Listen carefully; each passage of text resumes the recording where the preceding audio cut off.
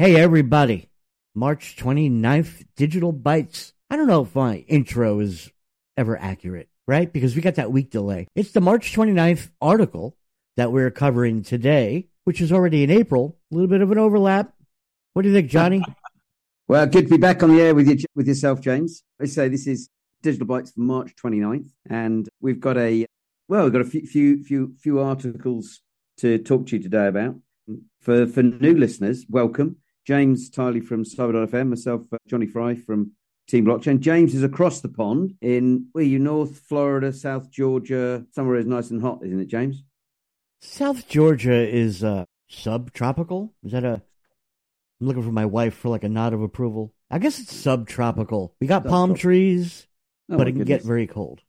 Well, we had frost this morning. I'm based just south of London, and basically what we do is look at how, where, why, who, and what blockchain technology and digital assets are being used in different industries and different countries.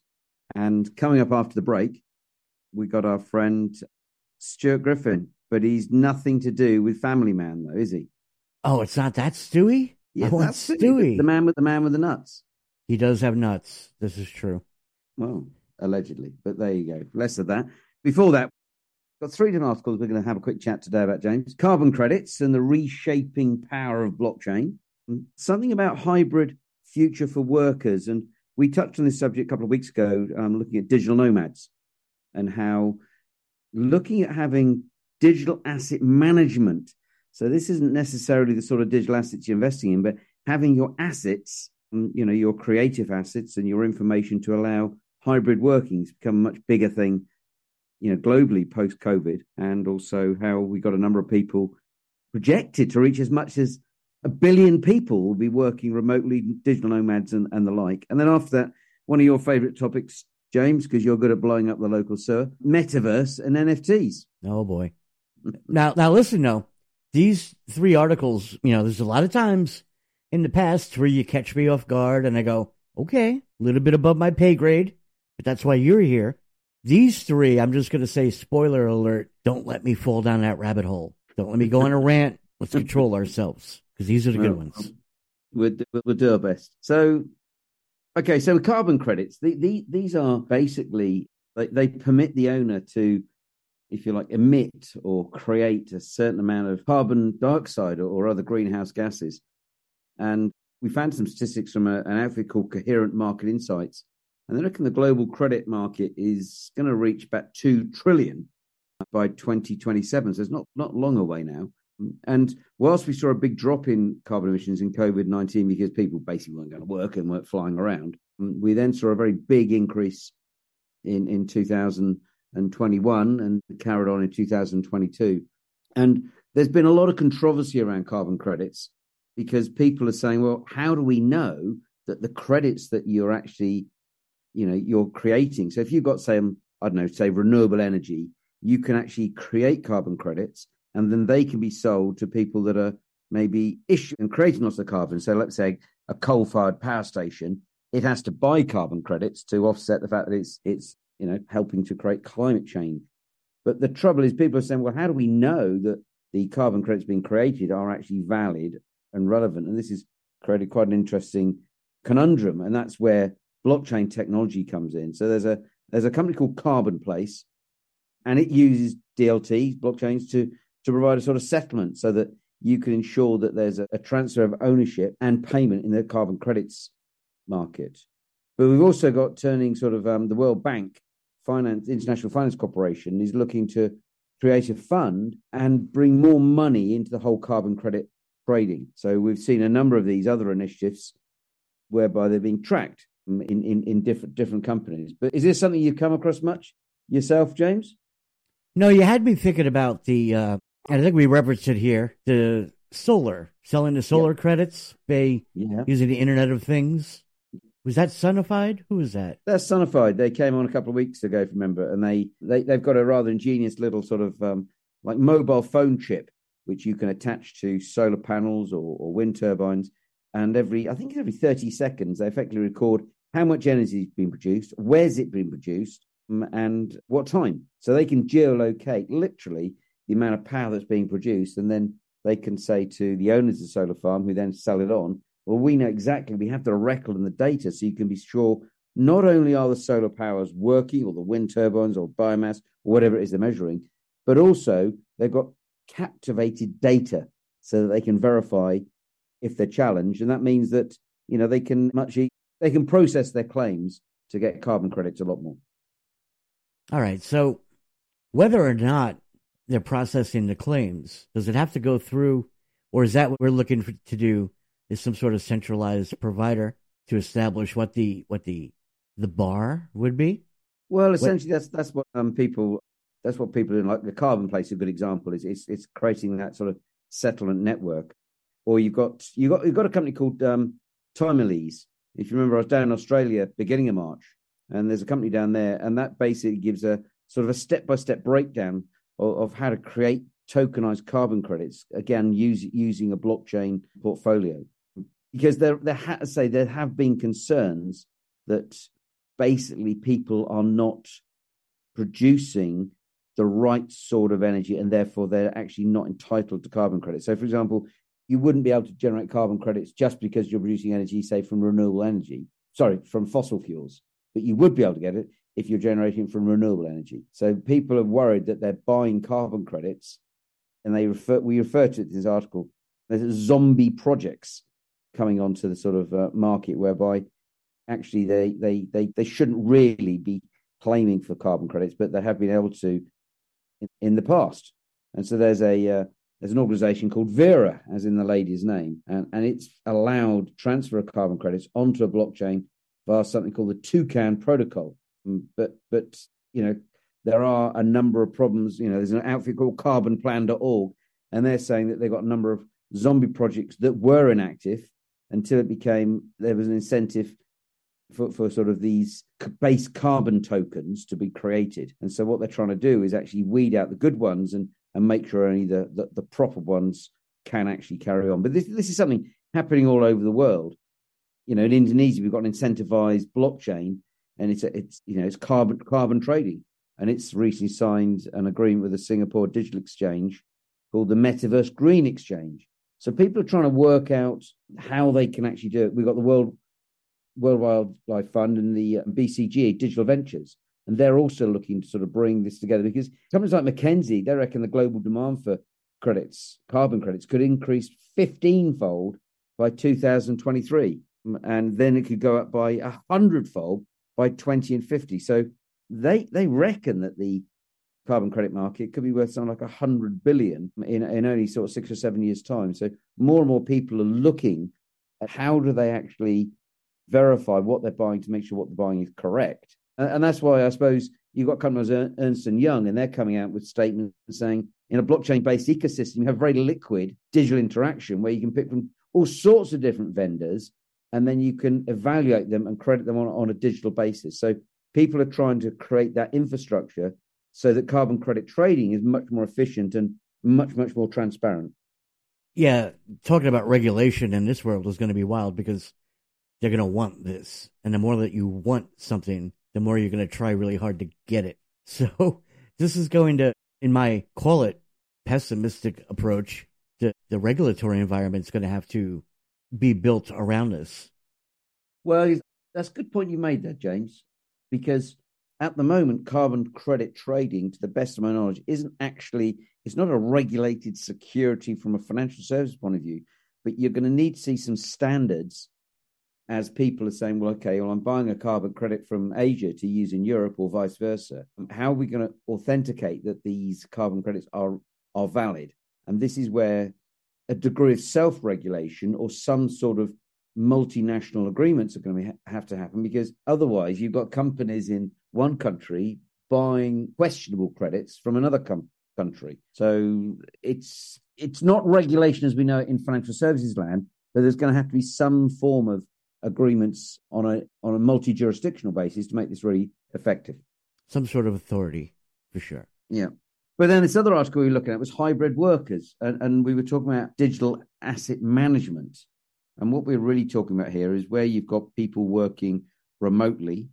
How do you make sure that someone's working from home has the same access to data and information, and you're achieving the same sort of standards of quality, whether they're working from home or whether they're working in an office. And so we were looking at how do you sort of streamline file creation and sort of make sure productivity is the same whether you've got people in the office or not, and improving the quality of the published assets by ensuring that you're all working with the same database of information. And some people aren't working with out-of-date information because they haven't got access to the right sort of stuff. We were looking at the drawbacks of hybrid working, team morale, lack of communication, problems with productivity. Some people seem to work really well from home, others perhaps not quite so well. And this whole standards, hybrid working is great. Some people are very diligent and follow the standards. Other people, you kind of need your manager breathing down your neck and making sure that you are dotting the I's and crossing the T's, so to speak. So we've just really been asked by a number of readers to look into this subject, and that kind of led us on to this whole concept of, the digital nomads, which it's estimated there's 35 million of them currently, James, but by 2035, there's going to be 1 billion. And these are typically young bucks, not like old farts like you and me, but young guys who are earning, good money. They're not a drain on society. At the moment, they spend $787 billion a year, and there's 53 countries that offer digital nomad visas. So these are highly skilled people, digitally savvy, and to be quite honest, they're never going to turn up to your office, or very rarely, but they could be based in Portugal or Florida or Puerto Rico or Bali, anywhere in the world. And these people have got the sort of skills which increasingly companies are looking for, and interestingly, countries are bidding to get hold of them. When we first started looking at digital nomads about 18 months ago, there were only 21 countries, James. Now we've got 53. So maybe you could log on and you could use some of your old programming digital skills and you can become a digital nomad. Even in the United States alone, if you think about it, if you're familiar with the U.S., you would want me earning New York-style money in Georgia, right? Because I'm going to spend that money in Georgia, even if I'm working in New York. Now, that could pose a question in the future. Does New York money become Georgia money? Does it start to flatten out, level itself out based on... So when you work, your cost of living directly affects the salary that you're going to demand. So what happens Well, we've certainly seen here in the UK, we've seen London properties stagnate, fall a little bit, but properties around London actually increase in value. I know a lot of people actually that only go and work in London 3 days a week, and the other 2 days a week they're working from home, or even a senior partner of a big law firm I know he's regularly spending time working out of his property in Spain, and he's effectively a remote worker. You'd have never had that 3 or 4 years ago, but COVID was really giving people a push, and it starts questioning, how do you control your digital assets, i.e. the information that you have within the company? How do you share workflow? How do you share... Emails are pretty straightforward, but if you're all working on a document or a presentation, or you're doing something which is very key, core to your business, you've got to work out how you share that information through various bits of cloud technology, through Dropbox, transfers, things like that. And how's that all kept in a very safe, secure environment? So it's a bit of an IT department's nightmare with hacking and cyber and the rest. Yeah, so like right now, if you talk to a programmer or a developer, they're very accustomed to revisions, right? Updates, checking in, checking out, like in GitHub. Yep. And that makes it easy to maintain. So to your point, how do you maintain an administrative assistant updating a Word doc before or while the executive manager is also updating that Word doc? Well, good old Teams and Google Docs and stuff like that. The technology is there, but it's bringing in a whole load of series of protocols, and this is where certainly blockchain technology can come in, because look, at the end of the day, as we've said before, James, a blockchain is no more than an Excel spreadsheet on steroids. It's a way to hold data, information, whether it's numbers or whether it's words. You're holding that information, and then you can share that information on a permission basis, assuming it's a private blockchain. If it's a public blockchain, it's there out in the open. So you've got to decide which type of blockchain is the best one for your organization. We've got the tools available to enable this sort of hybrid working, this digital working, and creating your digital assets and held them in a secure way. And all of a sudden, your job or your work that you produce becomes a digital asset. For those, we get that question a lot in the past, right? We always talk about digital assets. It's not crypto. Well, here's your example of an org chart for human resources becoming a digital asset. Yeah, well, you think about it, for a lot of service-based companies, their biggest asset, they don't have lots of stock or work in progress. Their biggest asset are their staff. And that's why you're seeing certainly HR departments and HR directors becoming really, really much, much more important. You want to make sure you look after and you don't do the wrong thing by your staff. You make sure they have the right benefits and they're protected and looked after, because they're your biggest assets. I would envision in a perfect world where money or income increases with revenue, you could fit more employees, more staff in a shift, or you could fit more shifts in your environment by becoming a 24/7 organization, right? So you got staff in Africa, you've got staff in the U.S., and you might even have a guy out in like Iceland, right? You're getting more work in by dividing up the hours, in which case you're hiring more. You're effectively removing the unemployment rate.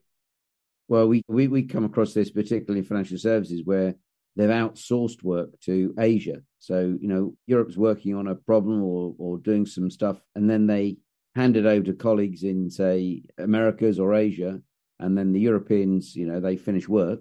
And when they come in next day, then their colleagues in a different time zone have carried on doing the work, and they've actually advanced the progress. So within 24 hours, you can get at least 2, if not 3 shifts.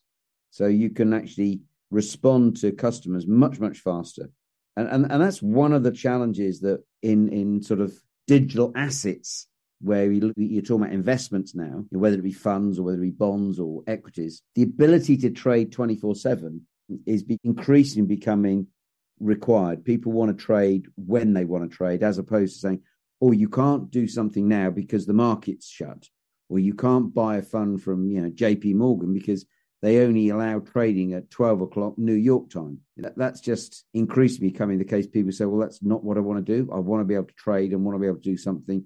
I want to access the information now. So that's why we're seeing more and more interest in the whole digitization sort of going forward. So let's swing this over. If I'm working 3 o'clock in the morning in Georgia, maybe if I want to meet up with a colleague, I'm going to have to use the metaverse. Well, the metaverse, it's a funny one.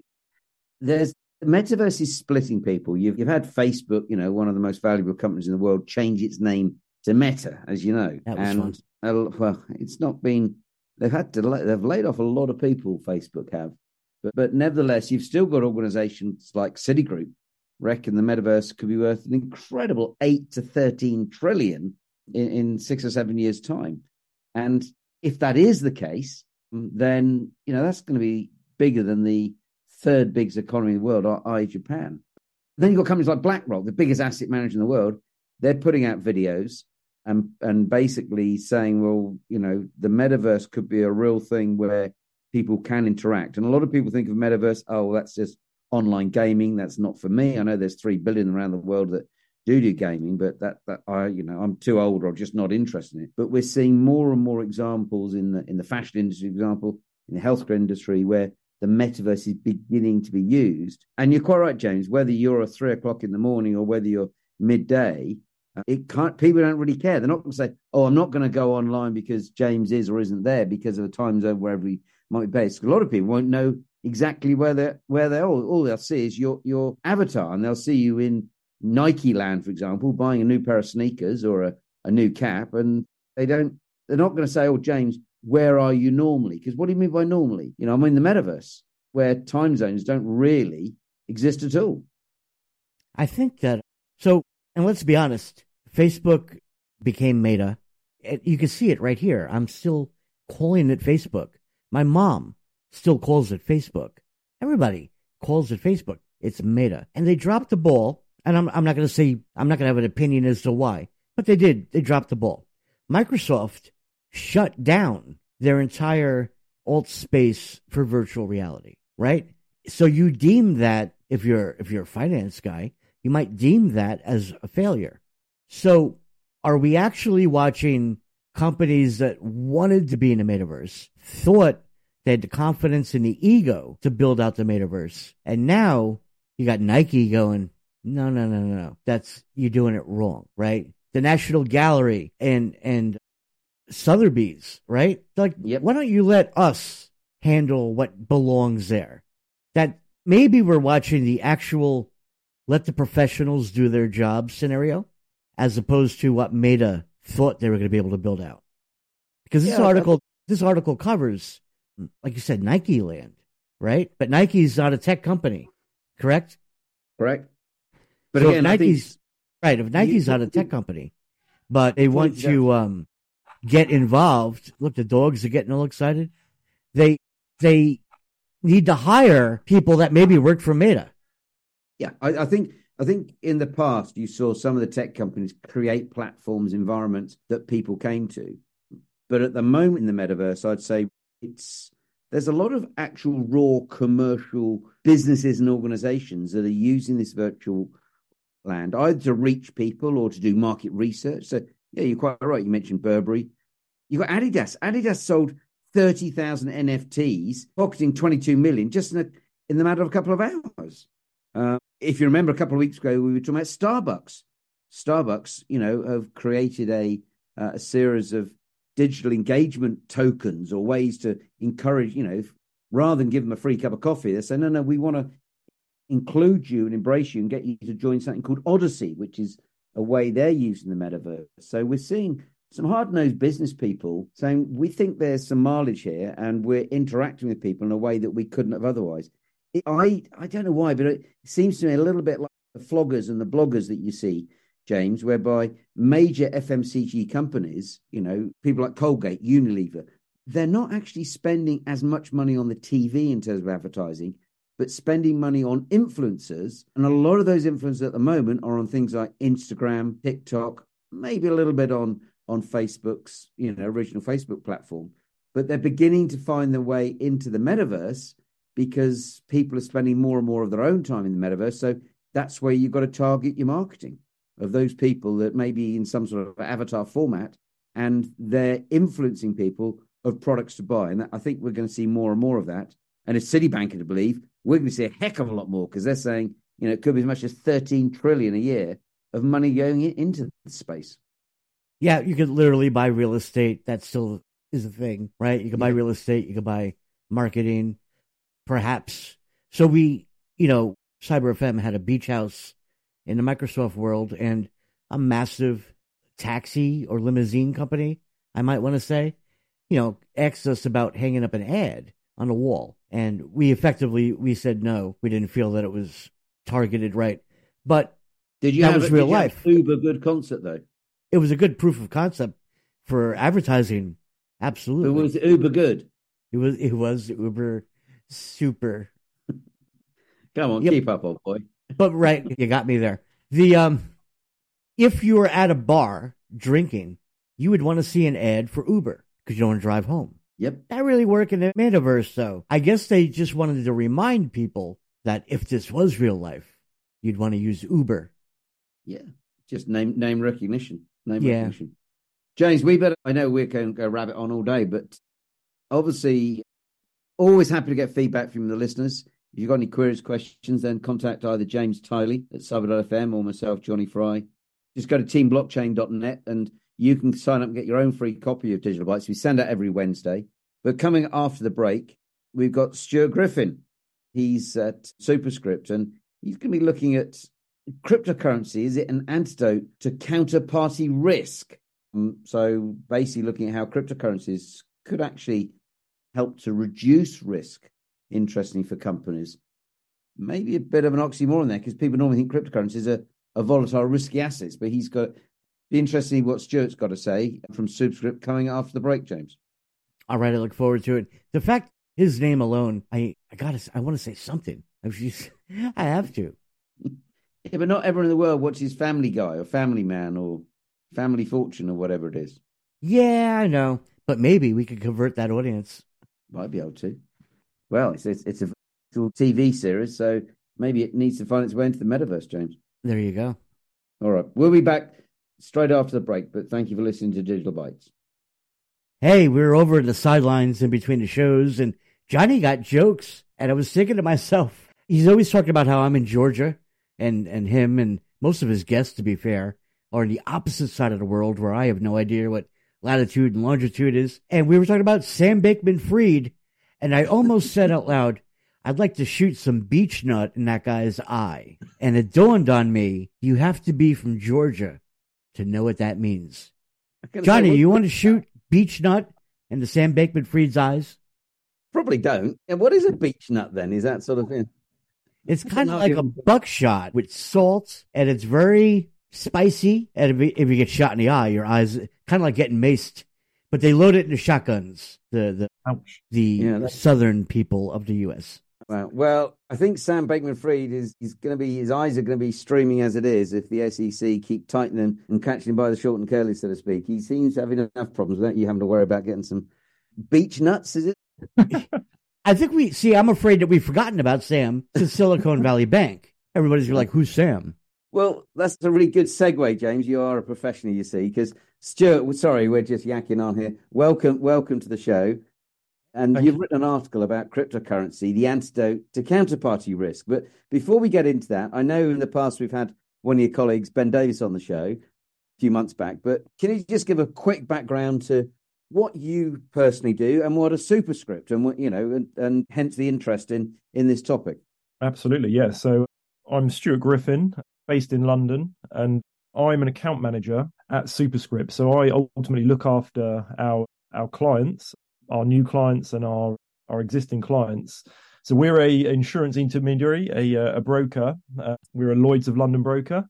And, Superscript as a wider organization, we provide, like an online click and buy platform, but specifically my team is a digital assets team. So there's 5 of us who are crypto and blockchain nuts, and we're really into that space. And we solely specialize in insurance for crypto companies and for digital assets and crypto itself. So in a nutshell, that's what I am and what Superscript is and what we do. Oh, flipping it. We're going to keep this nut thing going all the way. You next you can tell me you're a secret squirrel, really, in the insurance sector. Absolutely. That's how you hoard. I'm always burying my nuts. Oh, dear. Hey-o! Deary me.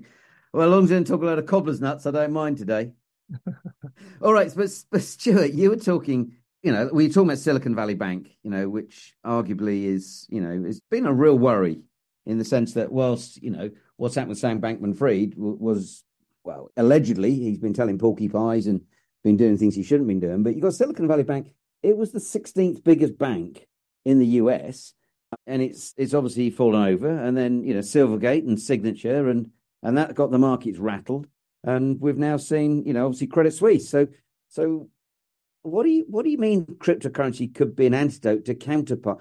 Well, first of all, can you explain what you mean by counterparty risk, and why do you think how does cryptocurrency fit into all of that then, Stuart? And your Absolutely, thought? Yeah, absolutely. And I think for me, when you asked me to write an article, I was like racking my brains. What's interesting, and what's in the limelight at the moment, etc. And I think that for me, it was a case of the 2 things that came up in my mind was that obviously we've got this blow up in the traditional banking system, and ultimately most people within crypto and outside of crypto, you see the banking system as a relatively supposedly safe place in comparison to crypto, where you take your deposit, you put it in the bank, and when you want to withdraw that deposit, shouldn't be too much of an issue. It should be there, and most people have quite a lot of trust, and they believe that that's a pretty straightforward done deal. But the reality is that many people don't realize is that there is something called counterparty risk. So although you've given your money to the bank, the question is what is that bank doing with those deposits? And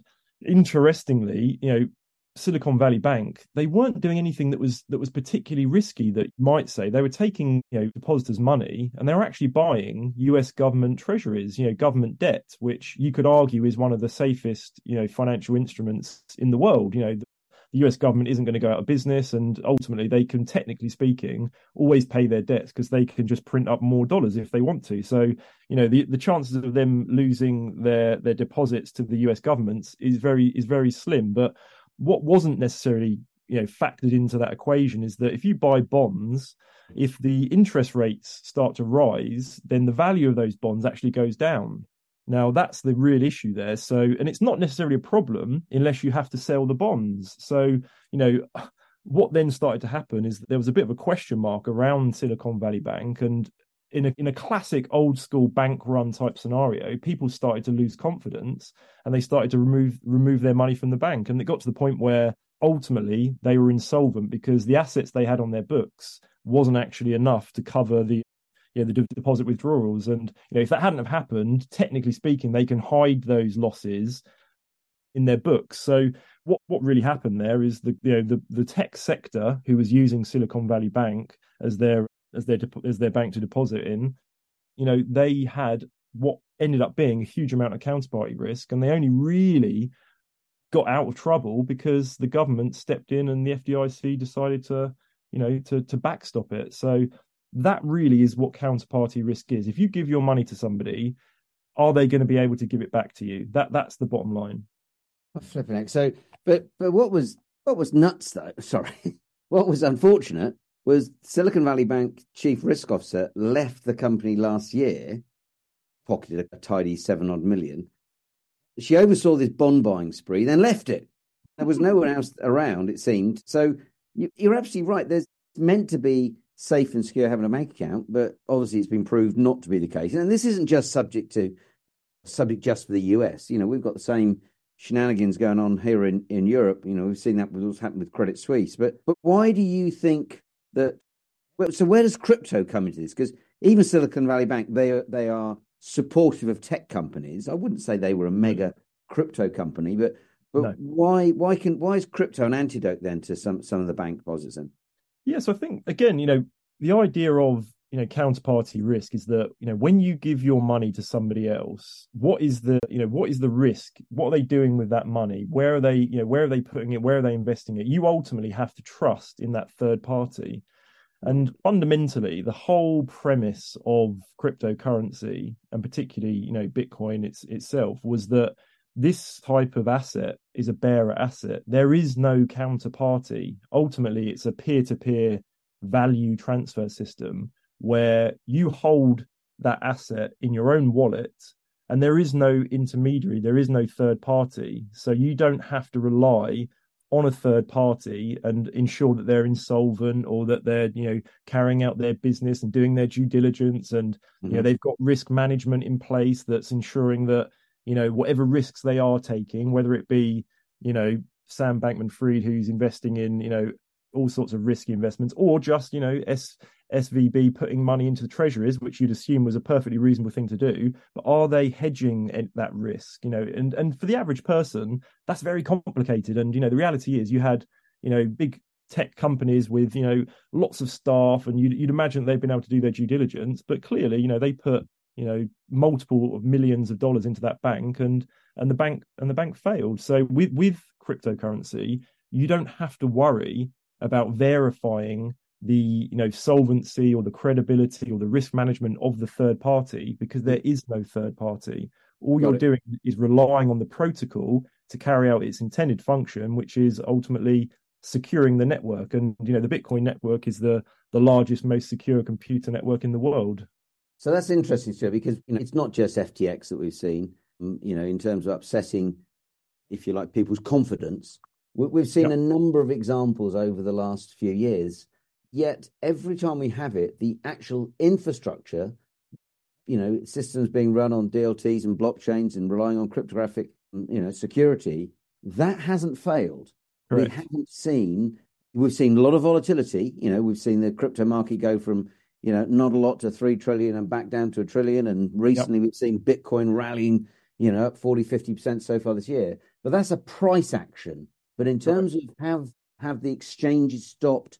Have we had to sort of put in circuit breakers because people can't trade or can't get access to the money? That hasn't happened, to the best of my knowledge, since Bitcoin began which is, coming up for a dozen years or so. James, you're the techie on this. Am I broadly right, do you think? I could be controversial here and say certain exchanges like to go into maintenance mode. But no, there is no regulation in terms of halting, like for news. Yep. Whereas you obviously do get that in stock markets where the market's fallen by, or a stock's fallen by a certain 5 or 10%, they stop trading to allow people to catch up. So that would not happen. That would not happen in a decentralized exchange. Well, no, because they in a decentralized exchange might do if the decentralized exchange set up the protocol and procedures and everyone was aware of that. But at the moment, best of my knowledge, they're not set up like that with their smart contracts.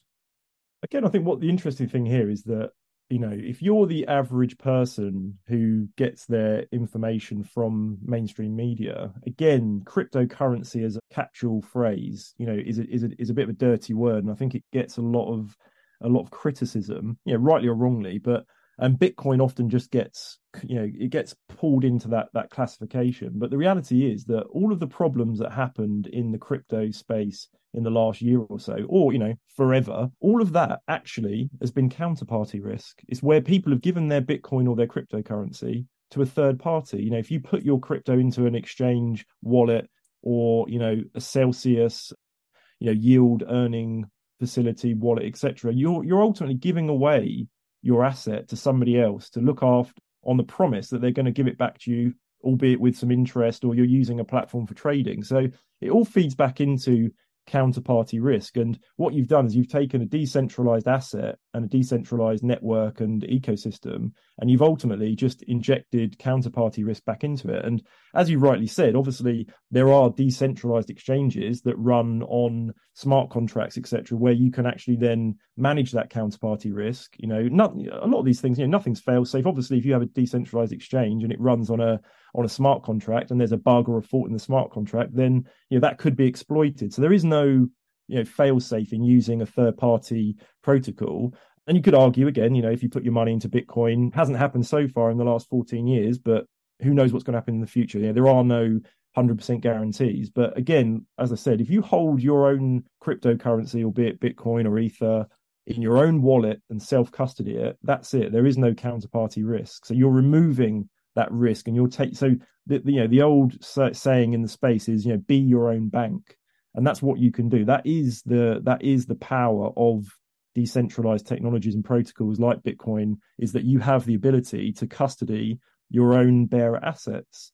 So again, like we said, all of those things. Rather than relying on a third party like a bank, you Absolutely. Can take control of your assets. And I'm interested there, Stuart, because in your article you're talking about risk a lot, and I assume that's because you've been steeped in the insurance world, and high risk then presumably means high premiums. But you're finding increasing demand from customers they're turning to traditional markets, the insurance markets.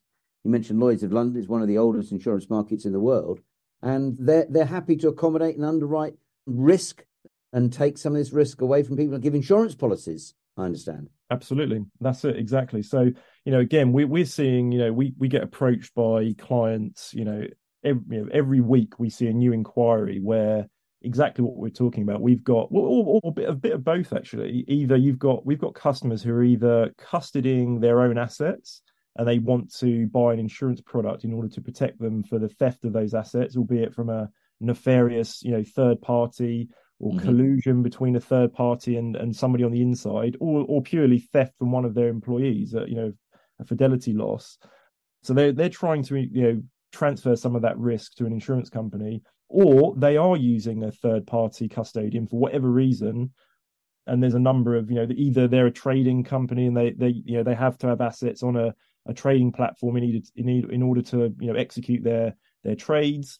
So they have to take on some of that counterparty risk in order to operate their business. And then again, they want to manage some of that risk and they want to transfer it to an insurance company, or, they're using third party custodians, because sometimes people don't want to take on the responsibility, not your keys, not your coins. Well, if you lose your keys, then again, they're still not your coins. So there is, like we said, there's no 100% guarantee, because if you're going to take on that risk of having the extra security of being the bearer asset holder, then if you lose your keys, then as we know, as has happened, there's lots of examples of it. The assets have gone. There is no call center to call up and, get them reinstated. The buck stops with you, if you will. And that's where you can buy an insurance product, not necessarily for the loss of. It depends. There are different products, but the one that I was talking about in the article specifically is a crime product where someone's stealing those assets from you. Got it. Okay. But I think what's going to be very interesting in your sector is that undoubtedly we're going to see more regulation coming into this space. And I cannot believe it that the regulators won't start saying that if you're operating in this space, you're going to have insurance. And we see it in other parts of the financial service sector. So I would imagine that you're going to see a lot more inquiries for people needing, standard things like sort of, directors and officers liability insurance or PI insurance. So you're going to see more demand, and therefore hopefully that will result in lower premiums because there's going to be more people coming into the market. So the insurance sector is going to be very, very interesting, I think, going forward. Yeah, I agree. That's it. No, completely. And we're really starting to see that. There is already some regulation that's requiring, business operators to have, a minimum level of insurance. So we are seeing those inquiries already. But like you said, I think in reality, there's only going to be more regulation and there's only going to be more requirements for cover. And I think, again, like you've identified at the moment, one of the barriers to entry for insurance products is a relatively high cost due to the lack of competition and the lack of, previous actuarial information to be underwritten from. But as time goes on and that pool of, insurance premium builds up, then that should all help to reduce premiums, and then it becomes a bit of a snowball effect almost of lowering premiums gives more people opportunity to get into the insurance products and so on and so forth. Brilliant. Okay, James, before we let Stuart go back to Lloyd's, any thoughts, any suggestions, any ideas you want to ask us? I was just thinking before about I've seen cybersecurity insurance for ransomware. I know of a company that had gotten hit, and they contacted the insurance company, and the insurance company wound up saying, if you use this particular company to help with the ransomware, then we'll reimburse the amount of Bitcoin that had to be given. So that did exist. It was a year or two, maybe 2-3 years ago, maybe. But it was a very strategic process. It was well documented, and it worked. And it was new to me. I remember going, insurance? I never heard of. Okay, cool. But it worked. It was good. So I think, I think in what you're talking about in terms of insurance, only logical now. Yeah, and that's one of the products. We also provide cyber breach insurance cover, and one of the sort of heads of cover within that product is extortion and ransomware. So exactly that. If a company's held to ransom, then the insurance company will help to, like you said, negotiate that process and that payout, and they will indemnify the insured. So again, cyber is one of the products that we recommend and try and help our clients with. Yeah, it definitely helped the company that I'm referring to, which was a property management company. Had nothing to do with banking or financial. The bad guys knew how to hit them. Absolutely, indiscriminate. Yeah. Oh yeah, you could be in any industry. Yep. So Stuart, if people want to get more information about what Superscript do, what's the best way to get hold of you? Is it on LinkedIn? Absolutely, yeah. I'm very active on LinkedIn. So if people want to reach out to me on LinkedIn, Stuart Griffin, Superscript, more than happy to connect and communicate on there. And they can drop me an email at stuart.griffin@gosuperscript.com or look us up on the internet. Either way, however they want to reach out, more than happy to have a conversation and help people wherever we can. Super. Okay. Well, I think, without giving too much of a plug, I think it's great to see, an independent insurance broker like Superscript, how they're actually, able to provide, insurance policies to this sector. Because I know from personal experience, a number of people often ask, well, how do I protect myself? And, I'm running a business. I've got some responsibility as director. I need to get some insurance. So I can't get that insurance. But that's just not the case. There are insurance products out there. I think we're going to see them more and more competitively priced as we see greater volume coming in. But Stuart, thank you very much for coming on the show, and hopefully we'll get you back later in the year with some examples and other things that you've been up to and doing. But James, thank you for your help again, and we'll be back on the airwaves next week with another edition of the Digital Bytes Show.